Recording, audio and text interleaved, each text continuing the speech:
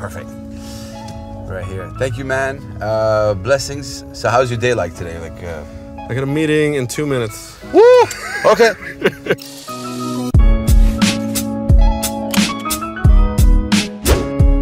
Assalamu alaikum, brothers and sisters. Hello and welcome to another episode of Buckle Up. And man, oh man, this is just very, very exciting. I could not believe that my guest really said yes to this, which is really, I'm really, really happy. So he's a film critique, GQ, Middle East, correct me if I'm wrong, and Arabiya. You got Arab News, Vice, Arabia, The Insider. Overall, a kick-ass personality, seriously. Somebody who sits down with actors, somebody who sits down with filmmakers, directors, professionals, professional wrestlers sometimes. Overall, I love the way he asks questions, and I love the way he breaks the ice with these guys. So, William, I hope I say your family name right, Mulally. Nailed it. Nice. Welcome to Buckle Up, my brother. Thank you. How are you, man? You good? Well, thank you for the kind words. Oh man, seriously, I look up to you. I swear. When I'm into interviews. I host a hip hop radio show in Saudi since 2011, and your style of interviews and the way you do things is really incredible. Well, thank you. I really appreciate that. Yeah, and so you ready to buckle up? Let's do it.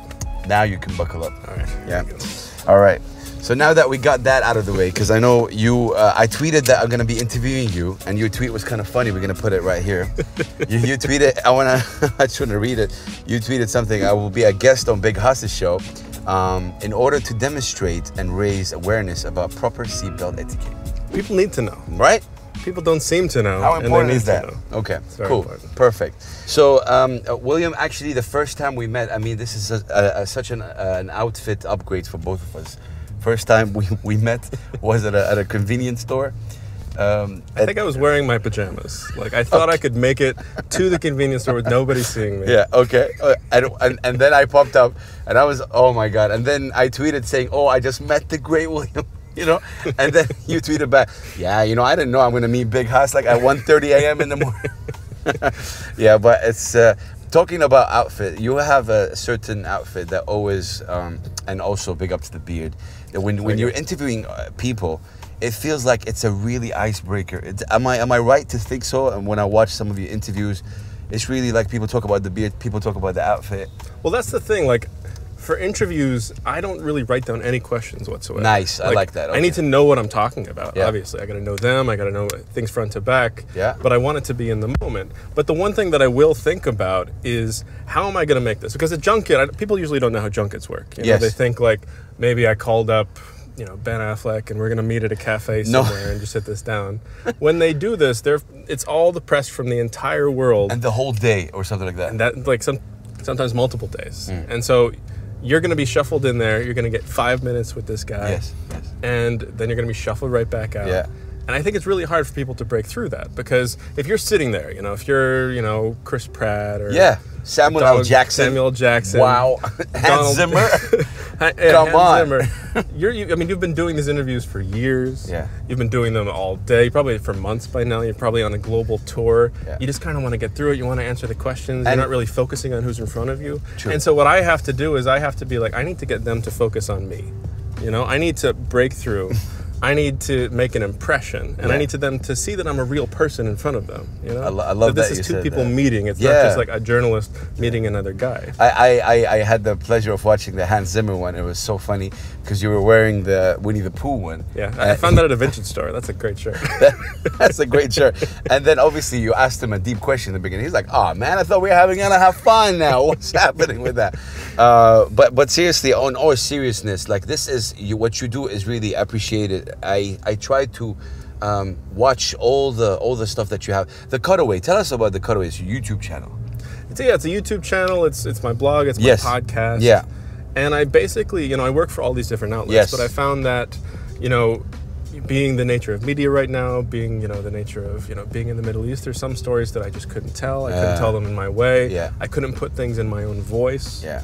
Certain, subject matter sometimes, people are just a little too sensitive. Even if it's something that, we can talk about it. The media likes to kind of shy away from certain subject matter. So you put a sense that the video and the cutaway is not even edited. It's just the way it is, or maybe some of them. It's edited and it's back and forth. But I don't cut it to make myself look good. Okay, okay. You know, if somebody's gonna like own me, I will let them own me.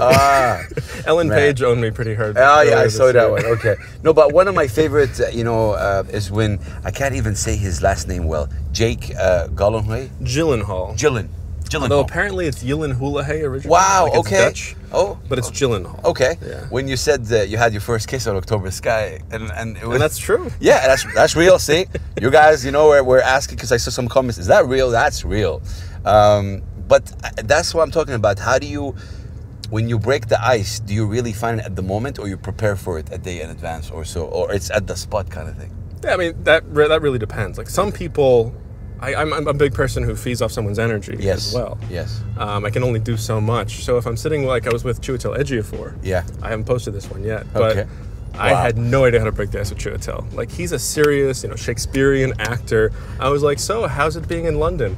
Right, because you're from London. It's like and he laughed at me because Yeah. I was just a terrible Yeah. icebreaker. Oh man. So, but I mean, then I have to immediately pivot because you have this much time. So I had to get into a deep Yeah, conversation. yeah. But with somebody like, with Jake, it just, when I think about, the fact that I'm going to meet someone like Jake Gyllenhaal, Yeah. he's, one of the best actors in the whole Yes, world. yeah. So I'm just thinking Underrated, about, I think, in my opinion too. Yeah, and I don't want to like put myself into every story, but if somebody meant something to you, like at a key point in your life, that's just what you're thinking about, So it's not necessarily that I'm preparing as much as I'm, opening up, Wow. Okay, and that provides them a platform to open up too. that's good to hear. William, you studied arts and creative writing. Yeah, with film is in there. As Yeah. Okay. So you knew back then that you're gonna get into like this critiques and reviews, like back then when you studied that. well. Actually, the first film review that I ever wrote was for my high school paper. I reviewed Zoolander, Wow. and they rejected the interview. They were like, they rejected the review. They were like, "This review is so bad, we're not going to publish it."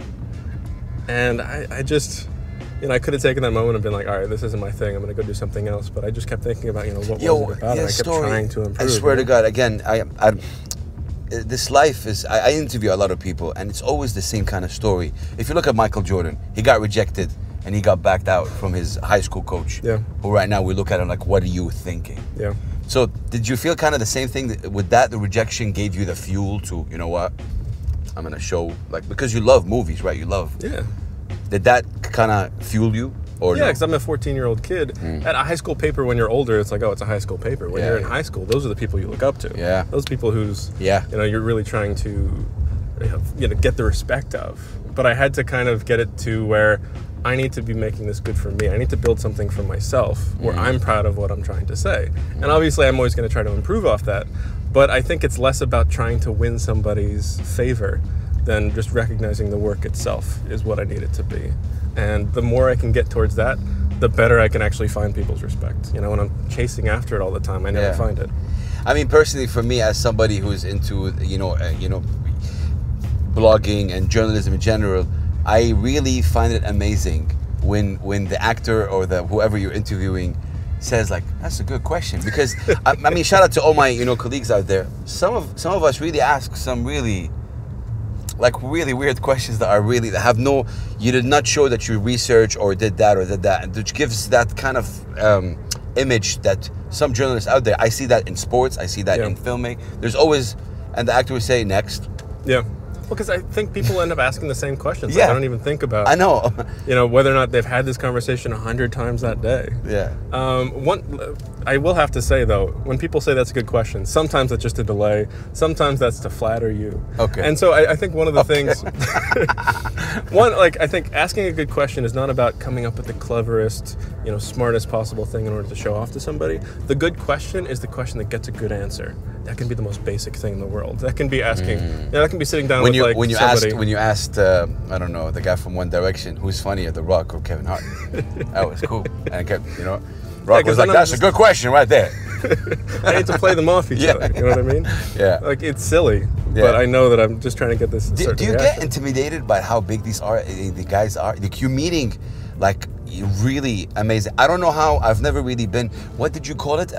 These series of interviews. It has a name. An interview run. Like a junket. Yes. Yeah. So these, do you get intimidated by some of the people that you meet? Does that, like, you get nervous, for example, if you're meeting somebody who's... You know, I never really know what's going to happen until it happens. Okay. Really? You know, like, I find that if I looked up to you when I was a little kid, if that kid inside of me still feels that way, he's going to rear his head in that moment. And I'm not going to know until I'm sitting there with Harrison Ford and I'm just getting flustered. You know?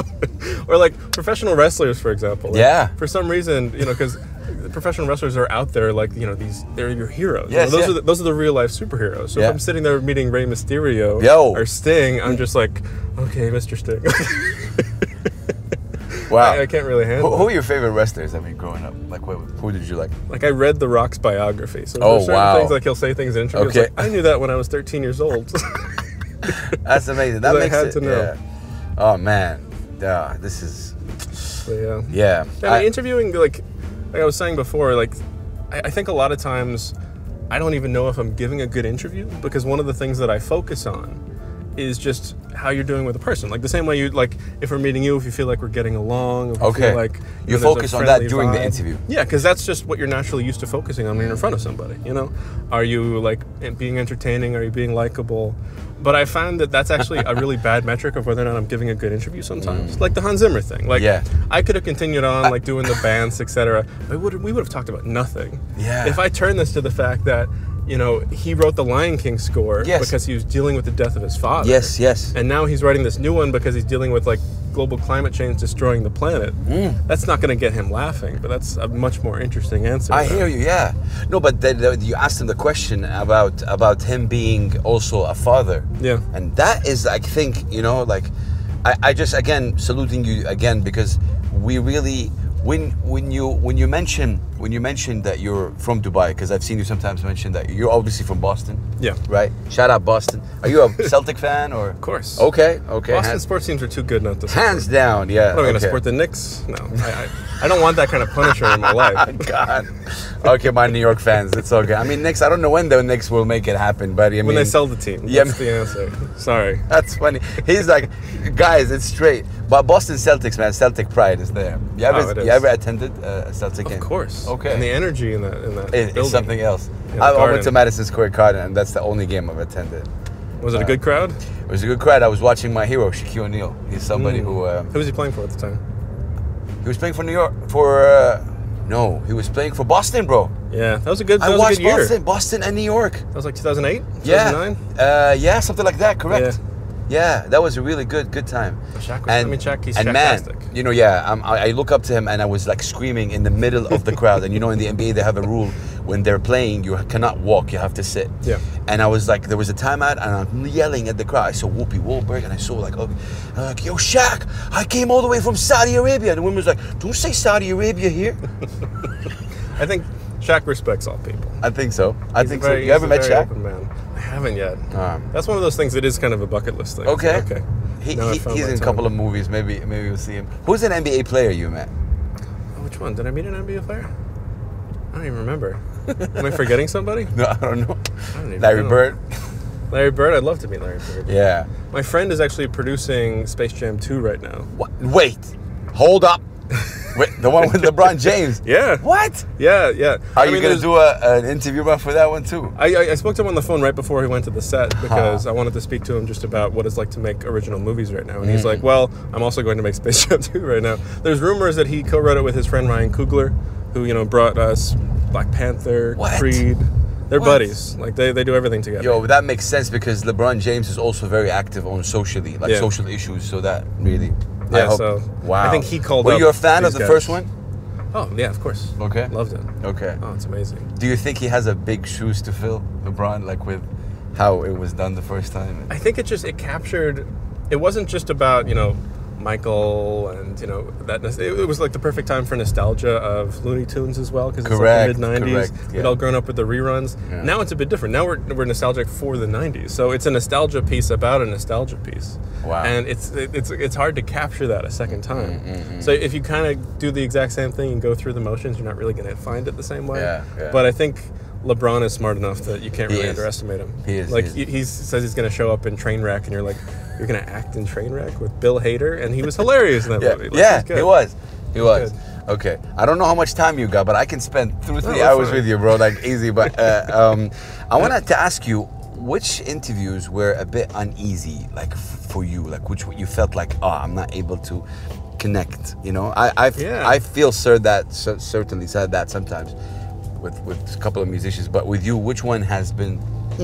You felt like, Yeah, I think that there's two camps. You know, there's the, I think that maybe he doesn't like me, and maybe he just has some things going on. yes, yeah. Like It's probably the second one. You're very likable. I'm just saying that. Or yeah, there's the flip side where it's like I asked them an uncomfortable question to get an uncomfortable answer, and I had to make that have you happen, and I ever- felt bad. Have you ever done that? Yeah, like Denis Villeneuve, who directed, you know, Prisoner, Yeah. Blade Runner, Oh wow. Okay. Sicario. What Like he's was- one of the best directors. what was the working today. So he worked with a guy called Johan Johansson, who's the amazing composer and musician Yes. who tragically died last year. But he was actually he got cut halfway through them making Blade Runner. He got cut. Yeah, well, nobody knew what happened, and he got replaced by Hans Zimmer. Yeah, really. I didn't ask Hans about this because, Okay. you know, at this point I'm not sure I should bring it up. But nobody had ever asked Denis about this. You know, people go in there, they're just like, so what's it like working with Harrison? And then they leave. Yeah. So I'm like, what happened with Johan? That 'Cause, showed. Yeah, Johan was nominated for an Oscar Yes. when they were working for Sicario. Like, Yeah. he's one of the best guys working together. And he kind of, like, I'd met him before, and the first time I met him, I was talking about how amazing he is. I was flattering him, Yeah. and he just had this air of, "Oh, look at me! I'm, you know, one of the best directors in the world." Yes. And then here he just froze up, and he went like this, and he got really uncomfortable, and I was like, "Oh no, I made Daddy mad," you know? Like you get that kind of like it's the guy you look up to. All of a sudden, he seems mad at you. Yeah. You know, it's that sort of like How did that basic feel, fear. like, for you, like- It felt bad, but then that Did he quote, answer the question? he answered the question. He gave, and it was news. Like it was all over. It was the top story on IMDb for 2 separate days. Man. Like it went everywhere. And you know, sometimes you have to push through that. But sometimes somebody's just not having a good day. Yeah. Like I interviewed Ben Affleck. Yeah. And he was just like, literally, can you bleep me if I say a bad word? No, you can. This is Like Buckle Up. the interview finished, he's just like, I hate doing these fucking interviews. And I was like, and he says that to the guy next after to him. it's done. While I'm sitting in front of while him. you're sitting in front of him. I'm still sitting there. So he knows that he's saying that to me. And the whole interview is just like, Yeah, at one point This he before said... or after? Right after. Okay. As soon as I'd finished. So this was him evaluating my performance. Oh man. And like he'd given these weird answers the whole time. Like I asked him why he wanted to go. He was making Live by Night. Wow. And I'm like, why did you want to? What interested you about this time period? Like, why did you want to go back to 1920s? He's like, oh man, the chicks were great back then. I'm like, this is your answer.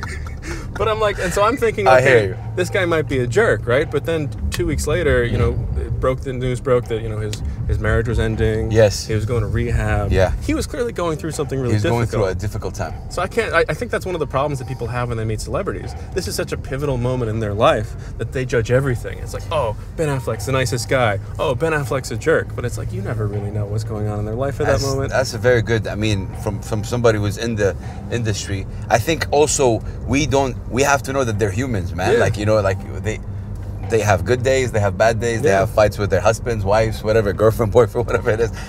Yeah, I hear you.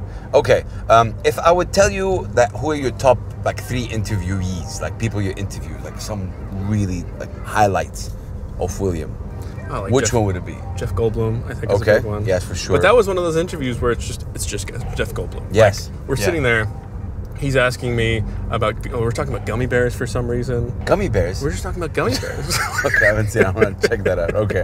I was like, why is this happening? But it's just Jeff Goldblum. Like that's just his energy. He's the kind of guy that you just want to talk to anything Yeah. about. I think the first time I just interviewed Jake for Spider-Man. Yes. And he was hilarious. I think he was just on this like crazy energy this whole last press tour. But when he and I sat down to talk about Life, which is not one of his most famous, movies. I love the answers for this one, by the way. Yeah, I think it was after I told him about the Kiss thing. He literally said to me, because you opened up to me, I'm gonna give you the real answers. I'm not gonna give you the junket answers. Man, and so we started like really talking about his career, the way he approaches his art, why he makes the choices that he does. Yes. And it was just, he might have gotten those questions before, but if you're not able to break through, you're not gonna get those real answers. Yeah. And I really felt like I got them. Yeah. And so those are the things that like. Yeah, I just watched this just before meeting you right now. I loved it. I seriously did. It was really, Yeah, like really, really dope. you can feel it when Yeah, it's real. yeah, yeah. I mean, the people who watch know too. How does that work in terms of you interviewing? Like you're putting it on your channel, but these obviously air on the other platforms. Do people, for example, Al Arabiya has some stuff for exclusively for Al Arabiya? Well, it depends. I mean, I have to come to different agreements. With each platform. Different outlets. Okay. I might, say, or it might just be like a moment. Like okay, like 40, 50 seconds. Yeah, like they might get like, here's 40 seconds for your Instagram.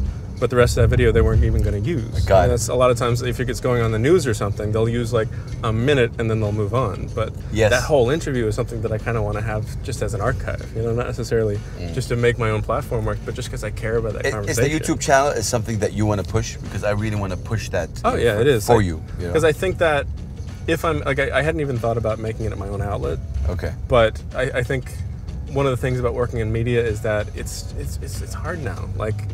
People change their minds all the time. People are chasing after different audiences. They're chasing after clicks in different ways. And if you really want to have some permanency and like stick with something that you care about, you have to build it yourself. Yeah, and true. You've done that. Yeah, I try. And I'm trying to. So I mean, if it's William, if that can get me that, then when you say Dubai to these guys who maybe some of them haven't maybe heard of Dubai or so, what's some of the reactions that you get? Like because you say in Dubai, obviously I'm from Boston, but from Dubai, what's the reaction?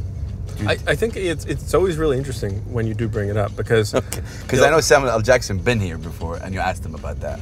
Yeah, and I think that's one of the funny things. I think when anyone comes here, the second they'll get off a plane and they'll just drive to a hotel. Yeah, but then they'll get asked by every interview, what do you think of Dubai so far? It's like, well, I went from the car to the airport. And it's like...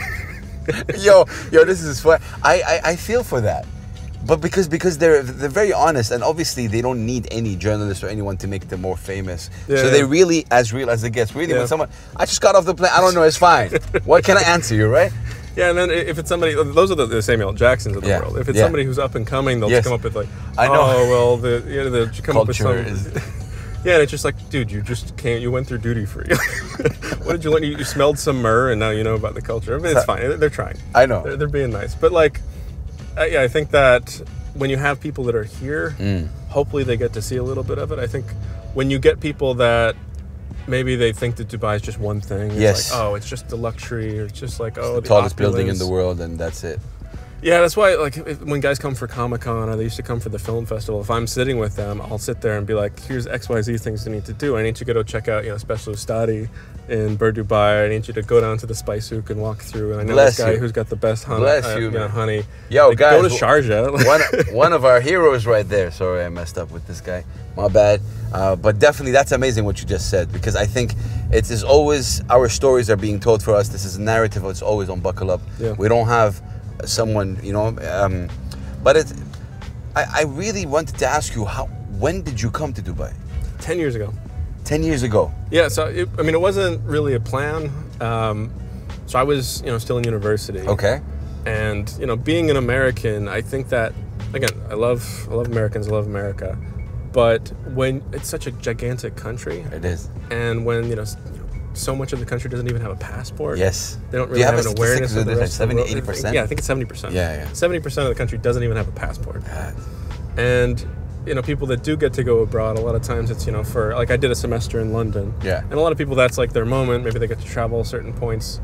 But I really wanted to get a sense of the world. And the cool thing about Dubai is that it is the most cosmopolitan city on earth, meaning it has more people from different countries mixing in a way that is unlike anywhere else in the world. Correct. There's countries, there's cities like, Hong Kong or Singapore that are international, but they're still mostly, a local population, and then international people fitting in. Yeah. Here, it's not, it's not even like a melting pot. It is a salad bowl. Like you can go to a, Nigerian comedy night at a bar, and you'll feel like you are in Nigeria for the entire night. Yeah. And you can just get a sense of culture here in a way that is unlike anything else in the world. It's true. I'll add to that. It feels to me that even the people who have problems outside Dubai, over here they're okay. Yeah, true. So it's so weird, Yeah. So I think people also, it feels like this international space station in a lot of ways. It's like, I was a big Star Trek guy growing up, and it feels like we're on Deep Space Nine because there's all these different people coming from all these places. But for them, this is this is a place of opportunity. It's a sanctuary for some people. Yes. You know, they can find True. something here that they couldn't Home. find Yeah. back home. Yeah. They can learn about different cultures in different ways, in ways that they're trying to, and other ways that are unexpected. Yeah, that's... And I think that there's so many beautiful things about that. Man, my co-host, I'm sure you know Anna Schofield. Yeah, so she's also my co-host, and we, you know, on the radio, and she always talked about how getting inside this, obviously, culture has changed her perception about Islam, about Arabia, and you're also on radio. You was on Radio Dubai. Right? Yeah. Big up to that. That's amazing, and I love the fact that you're, mashallah, like a spider web. Like you're on YouTube, TV, radio. It all happened kind of. Does it get really hectic sometimes for you? Like how does it? It does, man. Yeah. It does. Yeah. Like as the human William, because I tried to research interviews for you. Like I want to know about William. I couldn't find anything. I kind of have held off. There's other people that have asked me to, and I've just. So I feel blessed. Yeah, it's just I don't know. I feel kind of. I get kind of awkward talking about myself sometimes. Not because I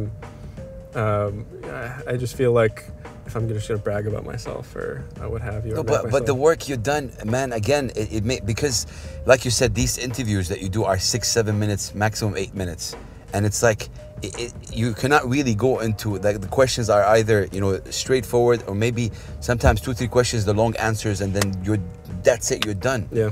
And it's just. And like you said, it's like, okay, nice to meet you. Next. Yeah. Next. And you don't know what is your number, how many people that you've seen before you. It's such a difficult job. The reason why I'm saying this is because what you do is something I've always aspired to do for music. I don't have that opportunity. Like you have, movie industry is really big. The music industry is really big. We don't have anything in music where they go on a run to talk about they have something where they come to radio stations. Yeah. And they do that. With this case, I feel they're sitting down on chairs and the critics or film interviewers are coming in and they ask him questions. I have to go to them, first of all. Like, it's very rare that I get these guys to come to me. Yeah. Like, I have to go through every possible way, sometimes traveling across the world just to get that 5 minutes with those people. So a lot of times that's the hardest part of my job, just the travel, the legwork, the finding where this person's going to be and being there at the same time, chasing after these people sometimes months in advance, just to get their schedule right. So wow. I think for 5, 6, 7 minutes. Yeah, I think when you're just focusing on who's going to come here and whether or not you can get this time with these people, and there's this mad rush to get that time with them, and it's like, oh, this guy's got XY followers and they're doing their sort of Excel chart on this sort of thing. Yeah. I think a lot of times if you wait, that's when everyone else is going to. You have to make your own opportunity. You got to make it. Yeah, yeah, that's crazy. What has been the most difficult thing you ever faced as William? When the hardships go and you could. We see the guy who interview actors and filmmakers and asks amazing questions, wear incredible clothes and break ice. But as William, what has been something so challenging in your life that maybe you can share with us? I mean, there's a lot. There was a time in Dubai when I was like, I thought that there'd be this great job opportunity, and it ended up paying nothing. Like, I could not live on the wage. That's tough, especially in Dubai. Like that's. Yeah, no, I was staying with someone else, but then they didn't want someone to stay with them anymore, so they kicked me out. And so there was a point where I couldn't keep the job anymore because I couldn't even afford to go there to get to the job. And so I had literally $0 in my bank account. It's the only time I've ever looked, and it was a zero. I had nowhere to stay. I had to stay on my friend's couch. I didn't even fit on the couch, and it was in his room. Wow. My legs didn't fit on it, so my legs hang off the side. What year was that? And I had to. This was 2013. Okay. And I my friend had a bunch of filled out coupons for free sandwiches at Subway. You're kidding. There was a week where I just ate free sandwiches at Subway because I just really, and I remember. I can't even. That's tough. Yeah, and I'd stayed in Dubai for a relationship at a certain point, and when that was ending, I remember she said something like, "Well, if you're only here for me, then leave." And this was going on at that same time, and that was when I sat down and I thought, because before that I was doing all these different things, and I was writing for this magazine over here. Yeah. I was teaching. But it wasn't really focused. I wasn't really working for me. I was just kind of taking things as they come. And when she said that, I thought, I need to think about what opportunity in Dubai I could build for myself. have I just focused on this one thing, or have I really focused on what I can make it for myself? You know, what exactly do I want, and how can I get those sorts of things? You know, what is going to make me happy? What's going to make me feel fulfilled? Wow. And I think that's one of the hard parts about. There's so many times when I've turned down, you know, a lot of money, or just not been able to, you know, play the game, etc., because I need to feel fulfilled. If I can't feel fulfilled in doing something, I can't do it. That's a very difficult decision, though. Yeah, but I had to do it. It's that question. It's like, okay, am I going to go back to the States? Am I going to go, you know, live on my parents' couch, rebuild, figure out a new plan, or am I going to take this city that provides all this opportunity and find a way to make myself valuable here? You know, make this work for me, make this opportunity work for me. And so I had to build from not having a house, not even having a room, not having $1 in order to build up to what I have now. And so for me, I'm always thinking back to, you know, who I was in 2013 and who I am in 2019, and, you know, how I got here. And, you know, now what I'm thinking about is, now that I've climbed up this tree, you know, how many branches are here? Do I need to go on a different tree? You know, what is growth from here? Like, what is the next step? At this point, that's what I'm trying to figure out. But presidents. I'll think about the fact that there was a time when I was just on the ground looking up and not even knowing what I'm looking up at. Thank you for sharing that. I know it's, I feel blessed when people really open up, and it's not easy. It's, I mean, everyone has their own story, you know, and I think everyone has their own path. I mean, we in Islam, we believe really, like, everyone has a path and everything is written. Everything is like, you know, and no matter what God gives you, we have a saying, you know, God only gives you, you know, something that you only can handle. Yeah. He doesn't give you something you cannot handle. So the tougher it is, that means the more tested it is. I know it sounds really crazy, but that's the way it is. But man, it's seriously, there's a lot of ways I look up to you. The way you ask questions for me is really an incredible way. The how you break. I was watching like a lot of your interviews. There's always a way, because, you know, you got the people telling you when we're starting now, there's always a way, there's always something that you say. And that for me is really like genius. I salute you for that. Yeah, I a lot of times I'm sitting out there thinking, I have nothing to say. But it comes out, no? Yeah, it comes out. And I'm always sitting there saying, I'm going to sit there in silence and end up staring and drooling off my face. And I like that doubt is always in me, no matter what. Yeah. Like, even to now. I even doubted myself before interviewing you, so that happens. Yeah, you sit there and you think, I can't do this. I don't know what I'm going to do with this. Yeah. I don't know what I'm going to say. Yeah. But I've just gotten to the point where I've seen it work out so many times. I just have to trust that I'm going to do a good job. I need to like put some faith in myself, even though every little voice inside me is telling me to not. Yeah. And just accept. And like, that's the only way I can get myself to calm down, you know? You're more active on Twitter than Instagram. Why? I'm trying to get the Instagram. Yeah. Look, I mean, I think you can tell that like stories, bro. We want to see the beard. I have up things close. to say. Sometimes it's just easier to just, you know, type things here and there, like make an offhanded comment. Yeah. I think Instagram has been like a process for me. I had to like train myself to be like, you know, I need to do this, because I think a lot of the ways that people make it work on Instagram are ways that don't come naturally to me. You know, like sitting at a camera, talking about this. And I think one of the things that I like, go ahead. Just want to add to something. Yeah. When so-called influencers try to open a bag, and they try to shoot it, I try to do that. I don't know how they do it in one hand. No, seriously, they open it. And there's a skill. How do you open it in one hand? Like, you know, and then they go like, 1 second, I have to open it and I'll come back to you, okay? And you see this whole process, you're like, I don't need to see that. So you're right, I see what you're saying. I like the people who are just, you know, they cut every 5 seconds. What was happening in those cuts? Like, what did that actual sentence look like? I could never really figure that out. That's one of the. But are we going to see you more active on Instagram? Do you have plans? I mean, well, that's the thing. It's just I have to force myself to have that kind of a thing, and I think that I need to, again, make it work for me. Like the thing I like about, I think every single like social media platform is about what you aren't good enough when you're looking at it. Like, it makes you feel inadequate no matter what. Like on Facebook, it's, you know, everyone has their life figured out more than you. It's like, oh, they're getting married, they're having kids. On LinkedIn, they're just more successful and more driven and more, you know, outgoing. On Instagram, everybody's having a better time than you. You know, they have they're going to more places, they're doing more things, they know cooler people, they're, you know, in the right thing at the right time. With Twitter, it's everyone is smarter and better informed and funnier than you. And maybe more angrier, I guess. More. It's like you can get angry on Twitter easy. You know, yeah, that's sort of like Get on that hashtag, man. Come on, boom. How woke you can be. And I think that Wow. it's with that sort of a competition. Yeah. I like Twitter because it does push me to know more Okay. and learn more about what's going on, and think about things that I hadn't thought about before. Mm-hmm. With Instagram, I don't think it challenges me in that way, because the way that people use it a lot of times isn't to get ideas out necessarily. It's great when people do. To show, more like to show off or showcase or whatever. Yeah. Yeah, like this is the Yeah. commercial for their life. True. And so It's funny when you ask Samuel L. Jackson the life achievement award. It was a funny answer. He's like, you won that life achievement. He's like, I earned it. you can't get anything past Samuel L. Jackson. No. Like, you have to be quick on your feet. I know. It was, And you can't let him fluster you. When he was here in Dubai, I remember we ended up having an interview among a group. wow. Okay. And there's somebody from Golf Digest interviewed him. It's like, so are you planning on golfing in Dubai? No. And I just watched this person's soul just Of course. shatter inside. And he gives you the impression he's not really saying anything after that. Yep, that was it. No more golf conversation. I'm sure they'd pitch that to their editor. I'm going to get this great golf conversation. Nope. I got the word N-O. Yo, that's crazy.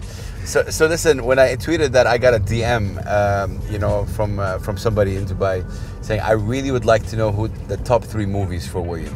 And it's like, I said, reply back, man, listen, somebody who's interviewed a lot of these people like that has there's this video clip on you on Dubai Eye where they ask you about horror movies and you go on and you really mention in details. You like movies. So I just want to throw it out there. Can we find out what are your top 3 movies? Or, I mean, it's shifting all the time. not numbers wise, if you don't want to rank them. Because it's even for music and for movies, there's just there's times in my life when I knew that movie was everything that I needed. Like when I met Jon Favreau, I mentioned that Swingers when I was in high school. Like when you're going through that first breakup when you're 15 years old, That's the perfect film. It's the hardest thing you've ever done in your life. Yeah. And this is the only film that seems to understand what you're going through. Correct. And I wouldn't say it was the favorite movie of all time now, but at that point in my life it was. And so I think a lot of times it's about connecting to your own struggles, and those are the films that really resonate with me. And sometimes it's just, there's a lot of different ways that you come to things. In the last year or so, I've been really appreciating Brian De Palma as a lover of film, who's not only able to go back the same way that Tarantino is, because Tarantino loves movies all the time. Yes. He's got a movie out right now that we haven't seen in Dubai yet. It's coming out in the middle of the month. That's an ode to old Hollywood. But I don't ever feel like after I've seen a Tarantino movie that he really said anything about those movies. It's like I learned what he loves, but I didn't learn what he has to say about it. Okay.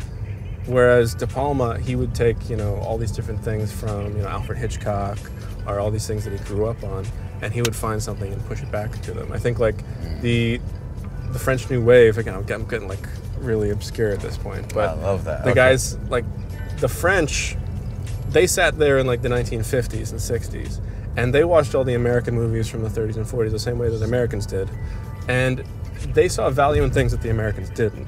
Didn't? Like what? Hitchcock's a great example. Yeah. Truffaut was a great French director. He became a great director, but he started off as a kid who just loved all these old crime films and saw that these were masters of their form, that they were putting a stamp on something, that they had something to say, that this was beautiful art. And I think a lot of times we have a hard time evaluating exactly what art is, even now with the Oscars. Big time. You look at the Oscars and it's just we look at the Oscars are almost a genre. It's this is the sort of film that would win an Oscar is what you're looking for, more than what is the best film or the film you enjoyed most in that year.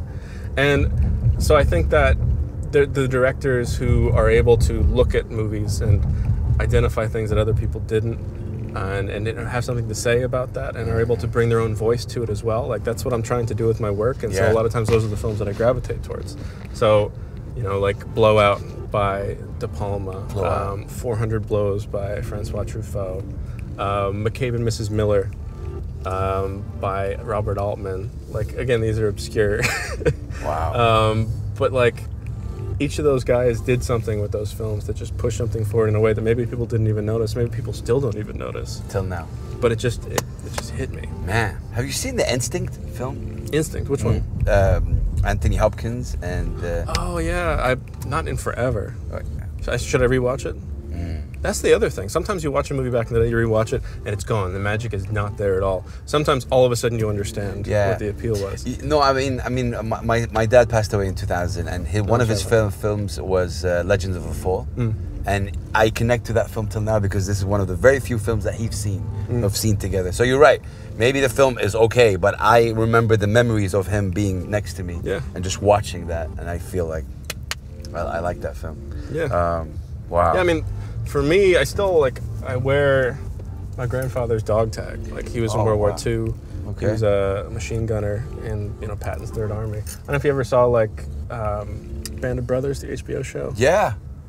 Like for example, remember that episode where they're stuck in the woods and it's they're freezing to death, and there's the Nazis are on either side and they don't think they're going to make it out. One of them finds the German gun and accidentally shoots himself. Yeah. Remember that? Yeah. And then at the end, they all think all hope is lost, and they get saved by these guys. And my grandfather was one of those guys that came to save them. Like that's a real story, and he was that guy. Wow. So I remember watching that and just bawling my eyes out because I was able. But I'm sure it'd be different for someone else. But I wouldn't even love movies the same way. I don't think, or know as much about movies if he hadn't been there on the couch next to me, showing me every classic Western film, every classic horror film. It's always amazing to see that there's a personal story. But man, I swear, this is really incredible, man. Really, I want to thank you for your time. I can easily get we could spend the whole day talking movies, but you're somebody who's really. I just wanted to do this interview as well as a celebration to you, man. Well, thank you. I appreciate that. I know we have a lot of people in common, and everyone that obviously knows you have always said incredible guy, amazing, humble, very talented. So I just wanted to shout you out and to tell you that we really love you, man. Seriously, thank you do a lot of work, and you're educating a lot of people about films and movies and even style of interviewing. For me, I really love it. So I really thank you from the bottom of my heart for everything that you do. No, I appreciate that because I constantly question it the same way everybody else does. Yeah, I get it, but My final question is this: what can we find on William MP3 player? What kind of music do you listen to? I'm really interested in that. Oh, it's all over. I just actually. I got a vinyl record player over the weekend, finally a good one. Shout out to Nats. Natalie. Well, Nats got me. She got me a new record. Okay. Because my old record player was just terrible. And I got these great speakers. Okay. And I forgot how great it is to just the context of how you listen to music, how much that matters to the music itself. Yes. And so, when I'm traveling, it could be Tribe Called Quest or classic Now we're talking, brother. Let's move. A Tribe Called Quest? Or really? Yeah, of course. That shocked me. I didn't. What? Really? Low End Theory was that was just the album for me. That's the face. Or for me, it was the introduction was hip hop was the first genre that I found that felt like mine because my father is a really he's a huge music guy and he introduced me so much with my grandfather, but hip hop was mine. I found that, and I think Vibrant Thing, that was when Vibrant Thing came out. Wow. The Q-Tip. Yeah. I was just, this is the greatest guy ever. I mean, obviously I appreciated Phife and Tarek and all those guys as it went on, but Phife, man, I think he's also an incredible MC. What a guy. He gets underrated. Yeah, very. Rest in peace.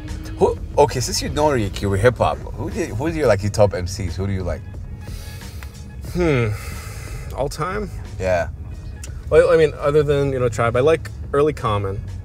Early Common. Early Common. Okay. Resurrection Common. I love. Okay. Oh wow. Up to Water from Chocolate. Okay. After once he met Kanye, it's and as an actor, it's those are still good, but it felt more it was. I hear you. That was Kanye that was just trying to pay tribute to No ID and the early stuff. Common Man is definitely. But yeah, I used to love her and those sorts of songs. Yeah. Just he was a master. I mean, there's so many things Prodigy was great. Obviously, I think that Black Thought. What do you think of Black Thought? Black Thought's good. He's always one of those guys who it's he never really broke through on his own. Right, it's under the roots always, and never. But he did that freestyle, and this is where really he got on a commercial level. I think he's really one of the most underrated MCs ever. No, and I think he always is gonna be. And I think part of that is just because he never really had his defining statement on his own. You know, he never really found that. And I'm not really sure what it was. It's kind of like Jay Electronica is a guy who's just all the talent in the world, knows everything about hip-hop. Wow. But, like, we still don't even have the album. Yo, I just, 15 yo, if I years. respected you this one, now I respect you like that. Man, I It's never just really like- thought you listened to like hip. I don't know why. I never. But I really- mean, it's everything. Like, Yeah. these days, like, I don't know if you know the band Big Thief or, like, indie, like, folk and that sort of What's thing. it called? Big Thief or, like, Adrian Lenker. Okay. She is... Azarel, do you know that band? Probably too. Okay. Yeah, but like for me, like there's certain things that I'm always looking for, like, you know, a classic soul album. Like I've been listening to a lot of like Shuggy Otis recently, and he's just like a master. When I find something like that, like I listen to, you know, early 70s soul, like Al Green or Marvin Gaye, and I forget why we have any other genres but that. You know, it's just like this is all we really need. That's so true. And I feel the same God. way about like a great female folk artist, like, you know, a Joni Mitchell. Woo. And I think that I'm always looking for, you know, another person like that who can really have that sort of a voice. And Adrian Lenker, if you ever like, you know, acoustic music, Yes. she made an album when she was 21 called Hours for the Birds. Okay. And it's got nobody knows it, nobody rates it, but I just am obsessed with it. Like, gonna I check just- that out. I can't stop listening to it. Can I push myself even further to propose to give you a mixtape that has some Arab talent on it? Yeah, love to hear it. Like for you to hear it, you just put play, check it out. Yeah, sure. Okay, it has like Arab talents that sing in both English and Arabic. And Yeah, sure. okay, man, I have so many questions. I gotta ask you this. So there was a bit discussion about Netflix movies not being judged or in the Oscars. What do you think about that? I think that's gatekeeping, but in a bad way. Okay. Like, Okay. art is art, movies are movies, and I think that it's harder and harder for artists to be able to make this sort of, like, I think people don't focus on the business side of movies enough because it drives so much of the art itself. Like, the biggest artists, actors in the world, the biggest directors in the world are going from their first indie movie to directing a $200 million Marvel movie, not because that was their lifelong dream, but because that's just what is out there. Like, that's what they can do. That's where they can put their talents. Okay. And when you have a Netflix, a Netflix will say yes to a great director, maybe a classic person like Martin Scorsese, maybe like an up-and-comer, you know, people of color who don't necessarily have their voices shared a lot of times, and they will allow them to reach their vision. And they were probably the only ones that said yes to that. Yes. So for then, you know, Hollywood to turn around and, you know, poo-poo this and call it a TV movie, it's all the same art, it's all the same artists, and you need to value the art for what it is. It doesn't really matter the platform that it comes out on. And yeah, maybe you're scared about people aren't going to the cinema enough, but a lot of that's your fault because you're putting only, like, you go to the cinema now and there's 15 different ways to see The Lion King, and that's fine, The Lion King has its place, but it's so impossible to find like those smaller movies. So if those smaller movies can find their audience on Netflix, then that's So a be beautiful it. thing. Yeah, I love that. Like, that allows those voices to exist. That allows you to get those projects made. Do you feel as a film critique yourself that sometimes, I know it's the critique, sometimes you can't say your full 100% opinion out there, or that's what you're there for, to say your opinion? Yeah, but Are you holding back sometimes? sometimes I might be holding back just because, again, I don't ever want to sit there and make, like, I think the most useless reviews are the reviews where you're trying to tell other people what they might think. Like, if you say, oh, the kids are going to love this, or I think this is the right one for the women, it's like, who the hell are you to say this? Speak from you're obviously subjective. Don't try to be objective in your opinion. But at the same time, I don't think every thought that I have is worth sharing. And I want a conversation or my thoughts to be about a movie. Do you get something out of that? You know, do you have something valuable about that conversation? And even if we don't share the same opinion, I want my review to be something that you felt like you talked to a friend of yours and you learned something you didn't, or you were able to connect on something maybe you hadn't thought about all the way, or you didn't realize another person was thinking about. And so as long as I'm doing that, as long as I'm sharing something valuable, that doesn't necessarily mean that if I, you know, make fun of something in my head, or, you know, I get bored about something, or maybe I'm having a bad day and I can't focus, that I then want to share that thought too. So sometimes when I'm holding back, it's not just because I don't want to, you know, piss people off, but it's just because, man, it's just sometimes that negativity just isn't productive. Yeah, and a good criticism is productive. I agree with that. Man, any last words you'd like to say on Buckle Up? It's two things. This is the first time I kind of stopped while driving because I was really enjoying. I want to really enjoy what you're saying. Really amazing. And I thank you for really giving me the opportunity to sit down with No, you. it's my pleasure. Seriously, you know, again, if you really Google you, you're not gonna find a lot of, you know, interviews, like I said, with you. And I really feel honored that you gave me this chance. Seriously. No, Any last words I appreciate it. you'd like to say to Buckle Up? No, I want to say thank you as well. And you know, if you're interested in seeing these interviews, you can find them at youtube.com/lead/The Cutaway, or my podcast, The Cutaway, my website, thecutaway.co, or just, you know, Google it, find those articles. They're out there. Yeah, definitely gonna put it right here. Subscribe, like his channel. How many subscribers you got now? It's 1,082. Okay. So, I mean, like, I was thinking about Blink-182 today, so it's a little ode to them, I think. Yeah, man. It's new. We're still pushing it. We're growing. Support it. But you got some incredible, you know, I think with the YouTube channel, people view without subscribing. Yeah. Especially because You got I like see you got something like like that. 70,000, 80,000 hits Yeah. in videos. Yeah, you don't think it's going to be like a guy who's sitting there and having this. You just think like these videos come from the ether, especially when there's like a big celebrity in it. Yeah. You know, it feels less personal than a guy just talking into the camera with, you know, his cat in the background, you know, giving his opinion, like reaction video. But it is just me, you know, this is like my voice. and That's it's you. My way to be able to share it. That's funny, man. Your Twitter handle, please. At WH Mullally. 4 L's, all the L's. Same thing with Instagram, at WH Mullally. A lot of people wonder about the L's. There's a lot of L's. Especially the second L is the tricky one. Yeah, William It's the- Mullally. The Mullally. People want to make it like an adverb in a way, like something is Mullally-ing. He ran Mullally. You ever thought of doing stand-up comedy? Seriously, I think you do really well in stand-up I think comedy. about it all the time. I have nightmares where I do it, and I go up there and I'm like, oh, it's finally my opportunity. I forgot to come up with anything. Man. I don't even have my type 5 ready. Man, that's funny. Guys, like and subscribe. Love to you, William. Thank you so much. Peace and love. Assalamu alaikum wa rahmatullahi wa barakatuh.